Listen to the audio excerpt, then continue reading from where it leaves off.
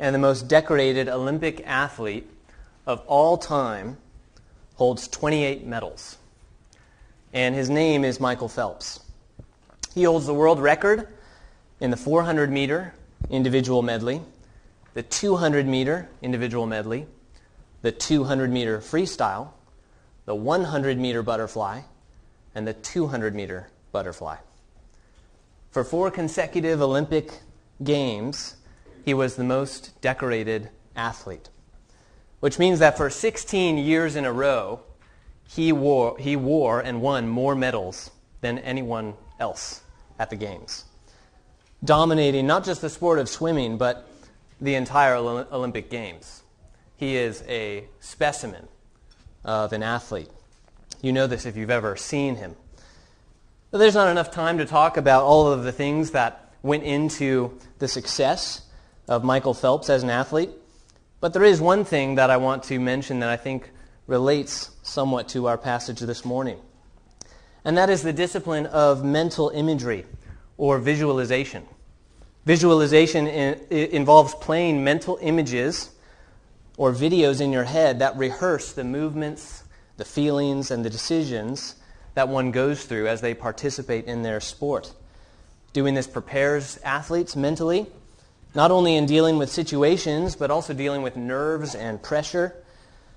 And this tactic is not at all unique to Michael Phelps. I'm just using him as an example because he was so successful in his sport. It's also not a new tactic.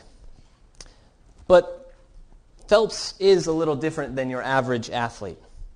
His coach, Bob Bowman, who was his coach since he was 11 years old, instructed him as a teenager to play what he called mental videotapes of his race every day before he went to sleep and every day when he woke up in the morning.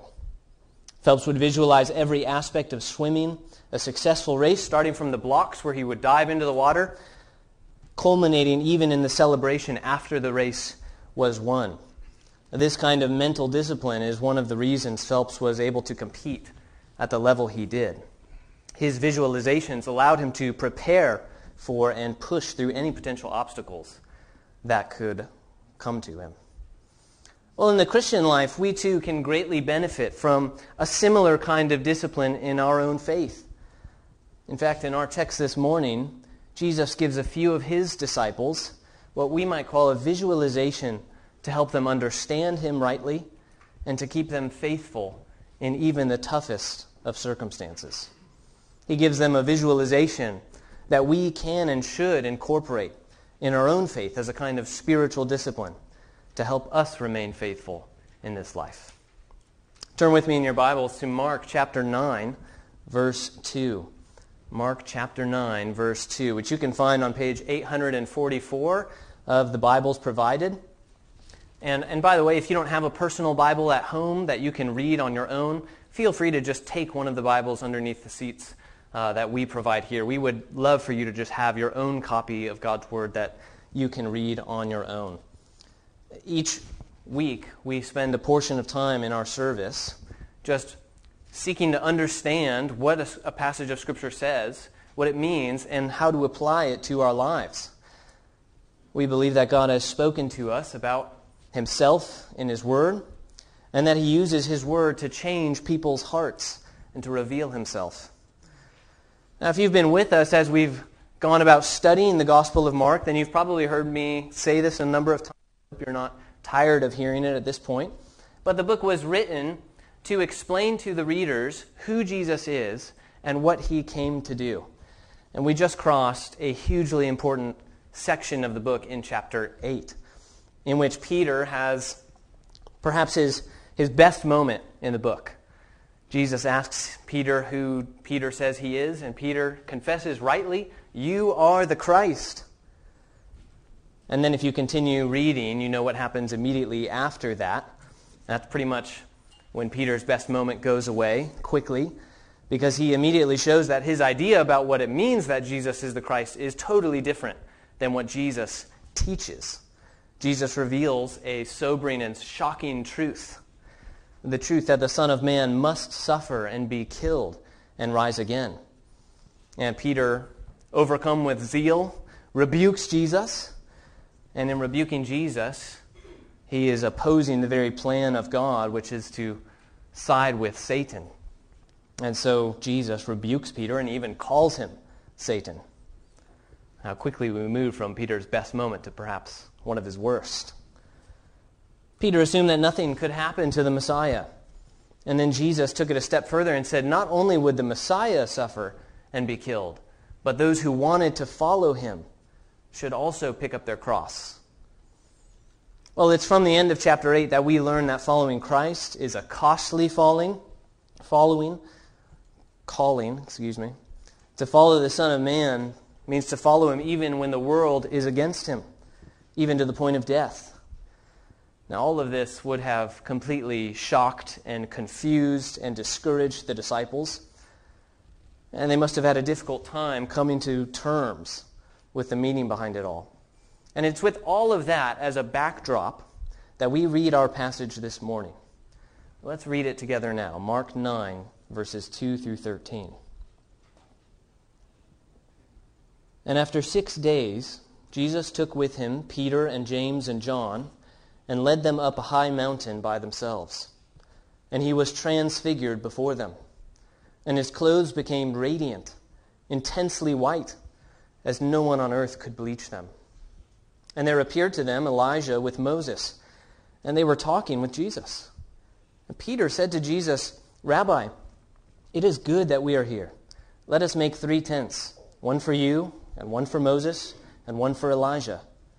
For he did not know what to say, for they were terrified. And a cloud overshadowed them, and a voice came out of the cloud, "This is my beloved Son. Listen to him." And suddenly, looking around, they no longer saw anyone with them, but Jesus only. And as they were coming down the mountain, he charged them to tell no one what they had seen until the Son of Man had risen from the dead. So they kept the matter to themselves, questioning what this rising from the dead might mean. And they asked him, "Why do the scribes say that first Elijah must come?" And he said to them, "Elijah does come first to restore all things.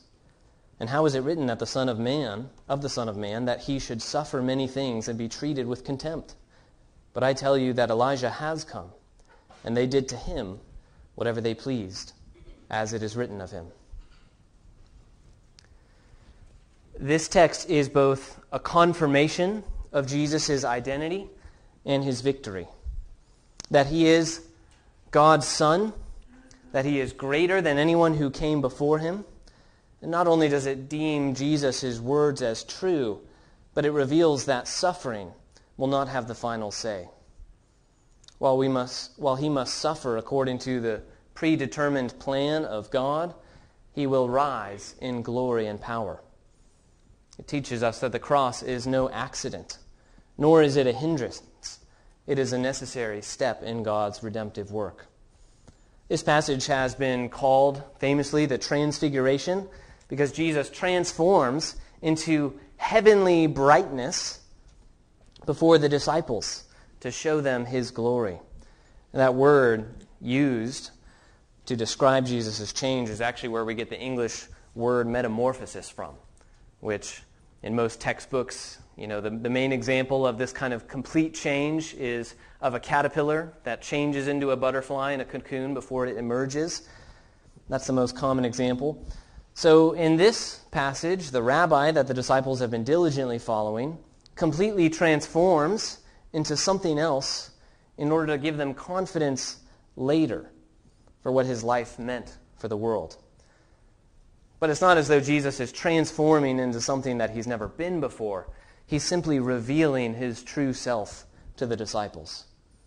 The main idea behind this event and the conversation that follows between Jesus and the disciples is that God has fully revealed himself in the person of Jesus so that we can have confidence in him, even in our suffering. God has fully revealed himself in the person of Jesus so that we can have confidence in him, even in our suffering. As we go through this passage, my prayer is that you will behold the glory of Christ in a way that stirs your heart to hope for heaven. and that you'll be reminded to expect opposition from the world if you decide to follow in the footsteps of Christ. So first, look with me at the glory of Christ in verses 2 through 8. The glory of Christ. Jesus is on a journey with his disciples for 6 days before ascending a mountain. And we're not exactly sure what mountain this is, but already your biblical theology sensors should be moving. They should be detecting a unique moment about to happen, because in the Bible, mountaintops are often places of divine revelation. Think about Mount Horeb, where God spoke to Moses from the burning bush, or later at Sinai, where he not only spoke and met with Moses, but he gave them the law. In the Gospel of Mark even, we've seen Jesus go up on a mountain to select his 12 disciples, symbolizing a new people that Jesus is creating. He also went up the mountain to pray after feeding a great crowd in the wilderness. Now, scholars have guessed that he's climbing a mountain called Mount Hermon, and there's no way to know for sure, like I said, but just to give you an idea, that specific mountain is over 9,000 elevation. So probably about the height of the mountains you see around us with snow caps on the top from time to time, if not higher than that. Mark doesn't tell us how high up the mountain they journeyed, but I think it's safe to assume that this was not just a leisurely stroll, but probably a hike to a remote point. And Jesus takes with him Peter and James and John, who are kind of like the inner circle among his disciples. If you remember when Jesus healed Jairus' daughter, he took these three with him as well behind closed doors. And then later in chapter 14, he's going to take them deeper into the Garden of Gethsemane to keep watch while he prays on the night of his betrayal and crucifixion. So these three are kind of like the inner circle. And he takes them alone to experience this spectacular event in which Jesus is transfigured before their very eyes. And you can just tell that the language used by Mark to describe this event is nothing that can really be compared with anything else. In verse 3, he says, his clothes became radiant, intensely white as no one on earth could bleach them. Luke tells us that this happened in the middle of the night. He's illuminating the entire area, and it's not actually just his clothes, but his face as well is shining like the sun. Those kinds of descriptions are not very common in the Bible, but let me quote just a few for you. Psalm 104, 1 and 2. You are clothed with splendor and majesty, covering yourself with light as with a garment, stretching out the heavens like a tent. Or Daniel 7, verse 9. As I looked, thrones were placed, and the Ancient of Days took his seat. His clothing was white as snow. Jesus is shining with a supernatural brilliance that cannot be matched on earth. And while Mark describes just his clothes, both Matthew and Luke, as I said, describe his face and his entire body as well. Just think about how bright the sun is. I mean, we're not supposed to look at the sun. Kids, listen to your parents. Don't look at the sun. But if you do and you happen to disobey them, you know that it hurts your eyes. And it makes it even hard to see after that. Jesus here is shining like the sun. And he's also standing with two Old Testament celebrities. He's talking with Moses and Elijah. And just imagine what a conversation that must have been. Both of these figures did incredible works for God in the Old Testament. Both of them met with God on Sinai or Horeb at different times. Both of them, interestingly enough, have unique death stories. And really, Elijah did not die. He was taken up by a chariot of fire. Moses, when he passed, was up on a mountain with the Lord before the promised land. And so both of these figures, powerful Old Testament prophet-like figures, have kind of unknown resting sites, unlike many other famous figures in the Old Testament where it's specifically described they're at rest in the tombs of their fathers in such and such a land. It's just an interesting fact. But both figures also represent major divisions of the Hebrew Bible. Moses representing the law as the giver of the law, and Elijah the prophets. And so it is as if the law and the prophets are testifying to the glory and the majesty of Christ. Luke actually summarizes what they are talking about. He says they're speaking about Jesus' departure in Jerusalem. And that word for departure is actually the word exodus. They're talking about a new exodus that would be led by Jesus. Now, perhaps you've already made some of these connections, but this whole event feels very similar to Exodus 34, where God met with Moses. Afterward, Moses came down from the mountain, and his face was shining because of the glory of God, so much so that the people had to put a veil over Moses' head because it was too bright for them. The people were terrified, just like the disciples are terrified here. And I think that Mark wants us to think about that event specifically because Mark rarely in his gospel gives us time markers, and he does here in verse 2. He says they journeyed for 6 days, which just happens to be the amount of time that Moses spent with God before receiving the Ten Commandments. But in the case of Jesus, he's not merely just reflecting leftover glory from God. He, as the Son of Man, is the very reflection of the glory of God. Jesus is the light of the world. He's revealing to his disciples the very glory of his celestial presence, which was for a time veiled in humility of his humanity. You're probably familiar with the great Christmas hymn, Hark the Herald Angels Sing. It's one of my favorites. And there's a line that just captures the truth of the incarnation beautifully. Veiled in flesh, the Godhead see. Hail the incarnate deity. Pleased with us in flesh to dwell, Jesus our Emmanuel. Emmanuel, which means God with us. This is what the disciples are witnessing. Now, most people, when met with the presence of God in the Bible, fall to the ground in terror and can hardly say anything. And there's Peter. Peter's a little different, isn't he? You can always count on Peter to give you a little confidence boost. Peter says, Rabbi, which right away, to me, just seems way too casual of a way to address Jesus, too informal of a title at this moment. And then he says, it's good that we're here, as if Jesus needed something from him. Good thing you brought me, Jesus. I can build tents for you. Now, some have read Peter's words and looked for a deeper meaning, a kind of tabernacle meaning, just like God's presence dwelled in the Old Testament.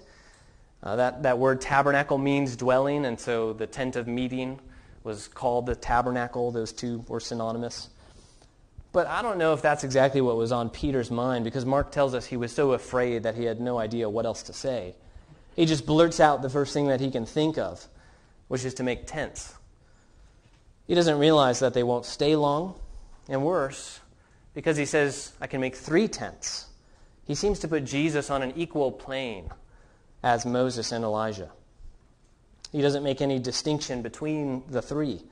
But based on the description, Jesus is actually the only one who is shining with such radiance. And we haven't even talked about the voice yet. But when the voice from God comes and speaks, notice it doesn't say anything about Moses or Elijah, only Jesus. Because Jesus is not the same as Moses or Elijah. As amazing figures as they were still sinners. Moses struck the rock when he should have spoken to it. Elijah ran away from God to Horeb, where the Lord confronted him, saying, what are you doing here, Elijah? These 2 figures don't show up because Jesus is on par with them. They show up because Jesus is the one that their ministries pointed to and are ultimately fulfilled in. They are resting in the glory of God that is found in Christ. Peter missed the fact that in Jesus, the glory of God was already dwelling. That his very person is, as Hebrews 1 verse 3 says, is the radiance of the glory of God, the exact imprint of his nature. He's the Word of God that became flesh and dwelt among us, as John 1 says. Jesus didn't need a tent or a tabernacle. Jesus is the tent or tabernacle of God, to think about it in the Old Testament theological terms. Now, if you're here this morning and you want to know more about Jesus, you're searching for him and to know more about God in general, what it means to be a Christian, you don't need to look anywhere else to learn about God than at his Son, Jesus. In fact, to look anywhere else but Christ is to ignore God. If you want to get to know him, get to know his beloved Son. That's a title, by the way, the beloved Son, that I don't think is used for anyone else in the entire Bible, to my knowledge. I've not checked. I think we can sometimes make the mistake that Peter makes here in our own walk with Christ. I recognize we may not all find ourselves in the same exact position as Peter, being shown the glory of Christ right in front of our eyes, but I do think we can easily find ways to distract ourselves and become spiritual busybodies. Peter immediately looks for something to do, perhaps to make himself useful when he should have just been taking it all in. I don't know about you, but there are all kinds of things that I can make myself busy with, sometimes good and godly things, Christian things, but I can get caught up thinking that I need to be doing things that I sometimes forget to just sit and admire Christ for who he is.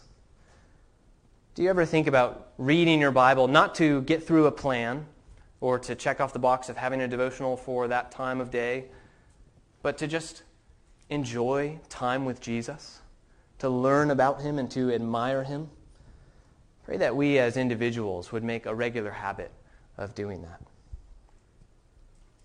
This visual transfiguration of Jesus was enough to terrify the disciples as it was already. But that's not all that happens.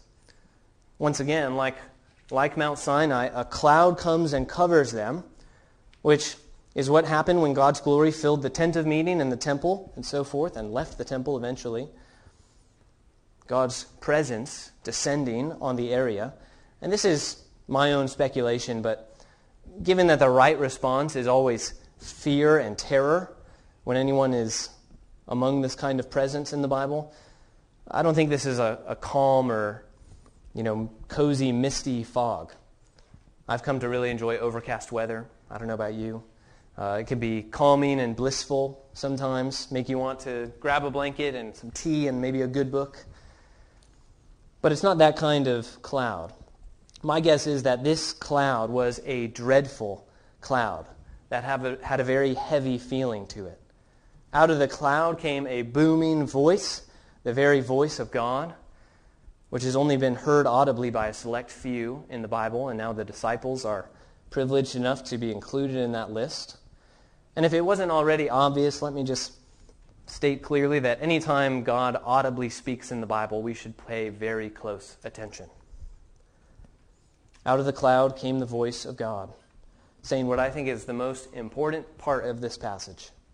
He says in verse 7, "This is my beloved Son. Listen to him." This is my beloved Son. Listen to him. Has there ever been such an endorsement before? Ever such a clearer sign from God about what we should do? It's really similar, actually, to the declaration that was made by God at Jesus' baptism.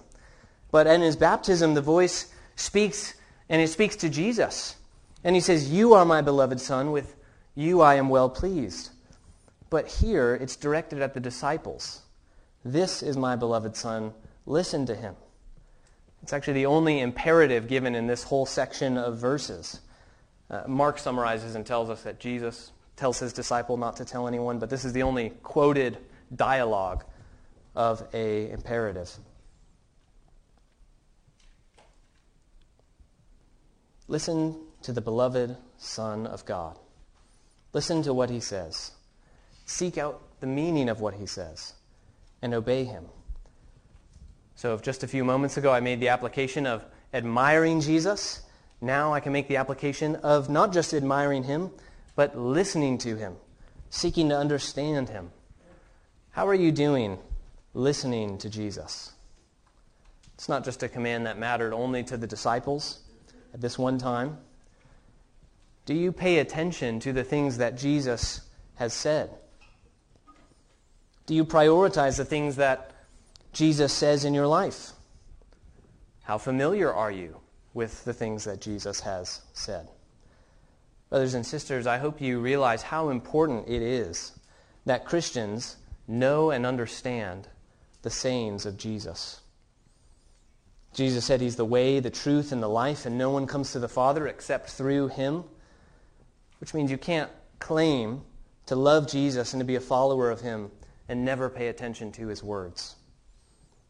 The mark of a true Christian is a reverence for the Word of God and a desire to conform to it.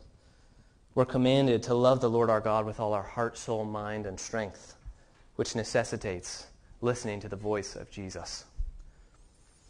Now, given the context of this event, it seems clear to me that the voice of God is instructing the disciples not just to listen to Jesus generally, but to pay careful attention to his teaching. And specifically, I think he's referring to the teaching that is difficult for them to hear. Remember at the beginning, the context of this passage, I summarized what happened previously, just 6 days earlier, and how Jesus predicted his own death and resurrection, which he's going to do 2 more times in the next few chapters. And he spoke to them about the suffering that would come to his followers. And so the voice of God is testifying to the disciples that the identity of Jesus is the Son of God, and he's instructing them to listen to what he says must occur. This is like a confirmation that Jesus is as glorious as they believe he is. They get just a glimmer of it for a few seconds to show that despite his suffering and even death, he is the one who will come to judge the living and the dead. And he is the one who will rule for all eternity, to whom every knee will bow and every tongue will confess as Lord. After hearing the confusing news that the Son of Man must suffer, this transfiguration for the disciples is like a preview of the victory that will be Christ's in the end. But that glorious end does not come without suffering first. The crown is not won apart from the cross. So friends, just like in the time of Jesus, beware of anyone who tries to tell you that you can be saved without doing anything or giving anything up in your life. That's what we refer to as cheap grace. It's not true Christianity. True religion, true grace is costly. It costs the Son of Man his life, and it may cost us ours as well. But the reward will be eternal glory. Verse 8 says that suddenly the disciples looked around and they didn't see anyone but Jesus. Jesus alone remained, once again showing that Christ is the one who matters. The Son of Man in all his glory was changed back to his normal human self because in the humble form of a servant, he still had work to do on earth. The disciples were shown just a glimpse of his glory to keep in mind as they go about their lives following him. That's the glory of Christ. Now look with me at the suffering of Christ in verses 9 through 13. The suffering of Christ. After witnessing the glory of God shining in the person of Jesus, they come down the mountain, and along the way, Jesus tells them not to tell anyone about what happened until after his resurrection. And this has been typical in Jesus' ministry to tell people to keep quiet until the proper time. But this is, in fact, the last time that Jesus is going to command them to do that. Now, I don't know how in the world do you go through something like this transfiguration and then just not tell anybody about it. But they're also preoccupied with the last part of his instruction about rising from the dead. They didn't know what it meant. And that's probably because they still didn't understand that Jesus was going to suffer and be killed. Peter resisted that idea. And while they heard Jesus teach it, they were slow to understand what it meant. They were trying to put the pieces of the puzzle together, and that's where that question about Elijah comes into play. Just exactly what does this mean? They asked Jesus why the scribes say that Elijah must come first, which I assume means that Jews were either just taught generally to expect Elijah before the Messiah came, or that the scribes were using it specifically as an objection to Jesus' miracles and work, as a way to discredit the things that he was doing. Because if they could downplay his miracles, and they could say, well, Elijah hasn't come, so clearly he can't be the Messiah, the Son of God. Well, the reason they said that was because of a prophecy in the book of Malachi. It's the last book in the entire Old Testament. Chapter 4, verses 5 and 6. They're actually the last few verses of the entire Old Testament. God says He will send Elijah the prophet before the great and awesome day of the Lord comes. That is the day of judgment and restoration of the kingdom that would then be an everlasting kingdom. Now, I don't know if the disciples were being genuinely curious or if they were testing what they had just seen and experienced with what the scribes were teaching. If that is the case, then what an audacious thing to be shown the glory of God and then to still have lingering doubts in their minds. But based on the things that they've done in the past, I wouldn't necessarily put it past them either. They've been given so much over and over again, and they seem to understand so little. That's because the Holy Spirit has not opened their eyes to see everything clearly yet. And because the most meaningful moments of Jesus' life that will allow them to bring all of those truths together had not yet occurred. I'm referring to His death and resurrection. One of the reasons Jesus instructs them not to tell anyone about His transfiguration until after He rises from the dead is because it won't make sense until after He rises from the dead. You can't make sense of Jesus apart from both His suffering and His glory together. If you focus on just one of those things, you'll have an incomplete picture of Jesus. If you think of only His suffering, for example, then there is no promise of an eternity in heaven. There's no victory over death. On the other hand, if you look at only His glorified and resurrected state, but forget about the suffering, then there can be no atonement or no forgiveness of sins. There can be no hope of heaven for us. The message of the Bible is that while we were created by God, we all have sinned against Him, offending His holiness, bringing upon ourselves His judgment and hell.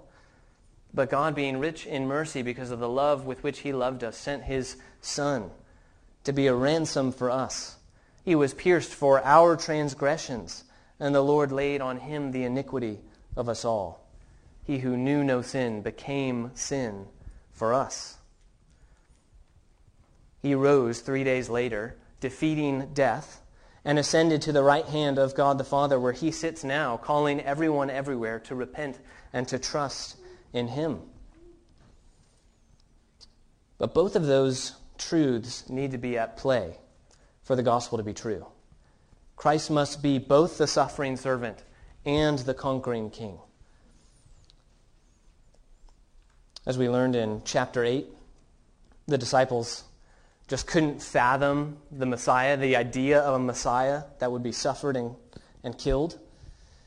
But Jesus shows them His glory for a brief moment so that they would have this preview, this mental image going forward of the glory that is His. And if they visualize Jesus' transfiguration, they'll know that the cross was not a failure. It was a necessary step in redeeming sinners. They would be able to look back and know that even though the cross is folly to the world, it is the power to save and the means by which we will dwell with Him and share in His glory in the new heavens and the new earth for all eternity. Colossians 3 says it beautifully. It's one of my favorite passages. Paul says to set your mind on the things above where Christ is, seated at the right hand of God, and when Christ, who is your life, appears. What a line. When Christ, who is your life, appears, then you also will appear with Him in glory. The disciples got a preview of that glory. So, brothers and sisters, my main application is that we should visualize Christ's glory as well to help us get through the trouble in our lives. Do you set your mind on the things above, as Colossians 3 says, the things of heaven? Do you regularly remind yourself that this life on earth is just a drop in the bucket of eternity? We have this story recorded for us, as well as the entire corpus of Scripture, to testify to the hope that is ours in Christ. This passage reminds me of Revelation 21, where John describes the new Jerusalem shining, where the Lamb is with his saints. And he says there's no sun or no moon in the city because the Lamb is their light. His radiance illuminates the entire city. Just like the disciples, we can look at Jesus' transfiguration and be confident that when Christ appears again in glory, then we will appear with him as well. And so we eagerly await his return. We take all pain and suffering in stride because we know that it is temporary and that one day we will cross over the banks to the celestial city and that our burdens will only be a memory. We'll stand beside Christ in new resurrected bodies and look back at our burdens. Our faith will be made sight. There will be no more pain or no more tears. He will be our God, and we will be his people. This transfiguration is like Jesus telling his disciples how the war with sin is going to end, in order to give them confidence to fight through the battle. How confident would you be to enter into a battle if you could somehow go into the future and know how it was going to end? Brothers and sisters, we know that death will not have the final say. It does not have power over the glorious Christ Jesus. And so Jesus confirms that it is indeed true that Elijah must come first. Jesus, perceiving their difficulty to understand this, asks them, he goes on and asks them, and how is it that the Son of Man must suffer many things and be treated with contempt? It's like he's saying, yes, there are many things that are difficult to understand in the Bible. It's a good reminder for us. And that's when he tells them that Elijah has come in the ministry of John the Baptist, which is a little confusing, but just remember the way that John the Baptist was introduced to us back in chapter 1. He's described in a similar manner as the prophet Elijah. In fact, even in his diet and clothing, he's eating locusts, dressed in camel's hair.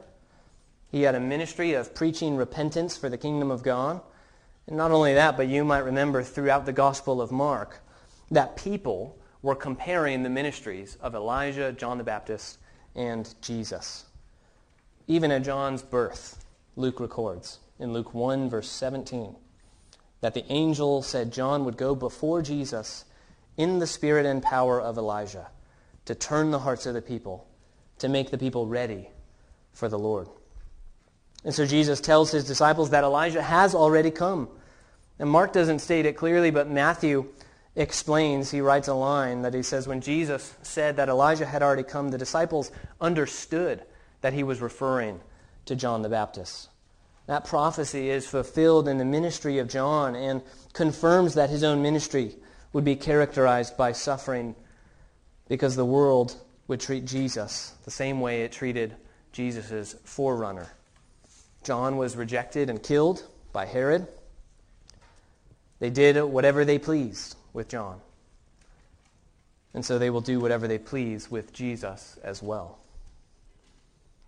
God has fully revealed himself in the person of Jesus so that we can have confidence in him even in our suffering. It's a strange thing to have confidence in someone that was killed.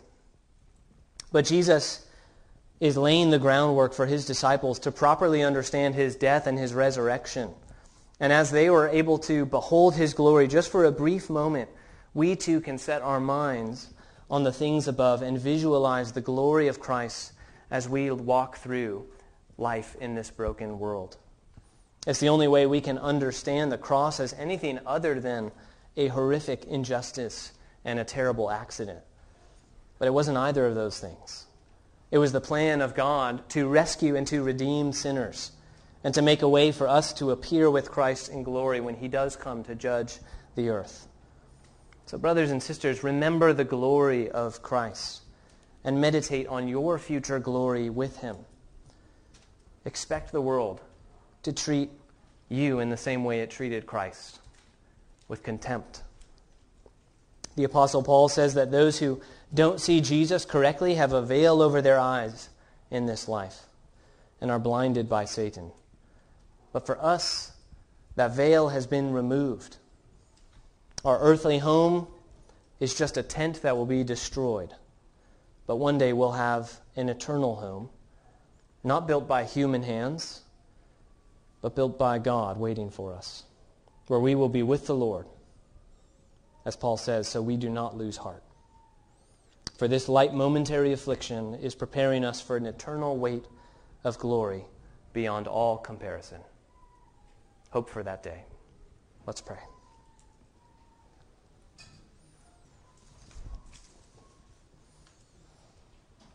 Heavenly Father, we praise you for revealing your glory to us perfectly in the person and the work of Jesus. Help us to fix our eyes on you and to remember your promises to us. Thank you that though we walk through the valley of the shadow of death, we will fear no evil, for you are with us. Thank you for giving us the Holy Spirit, which is a guarantee of the future glory with Christ. And in his name we pray. Amen.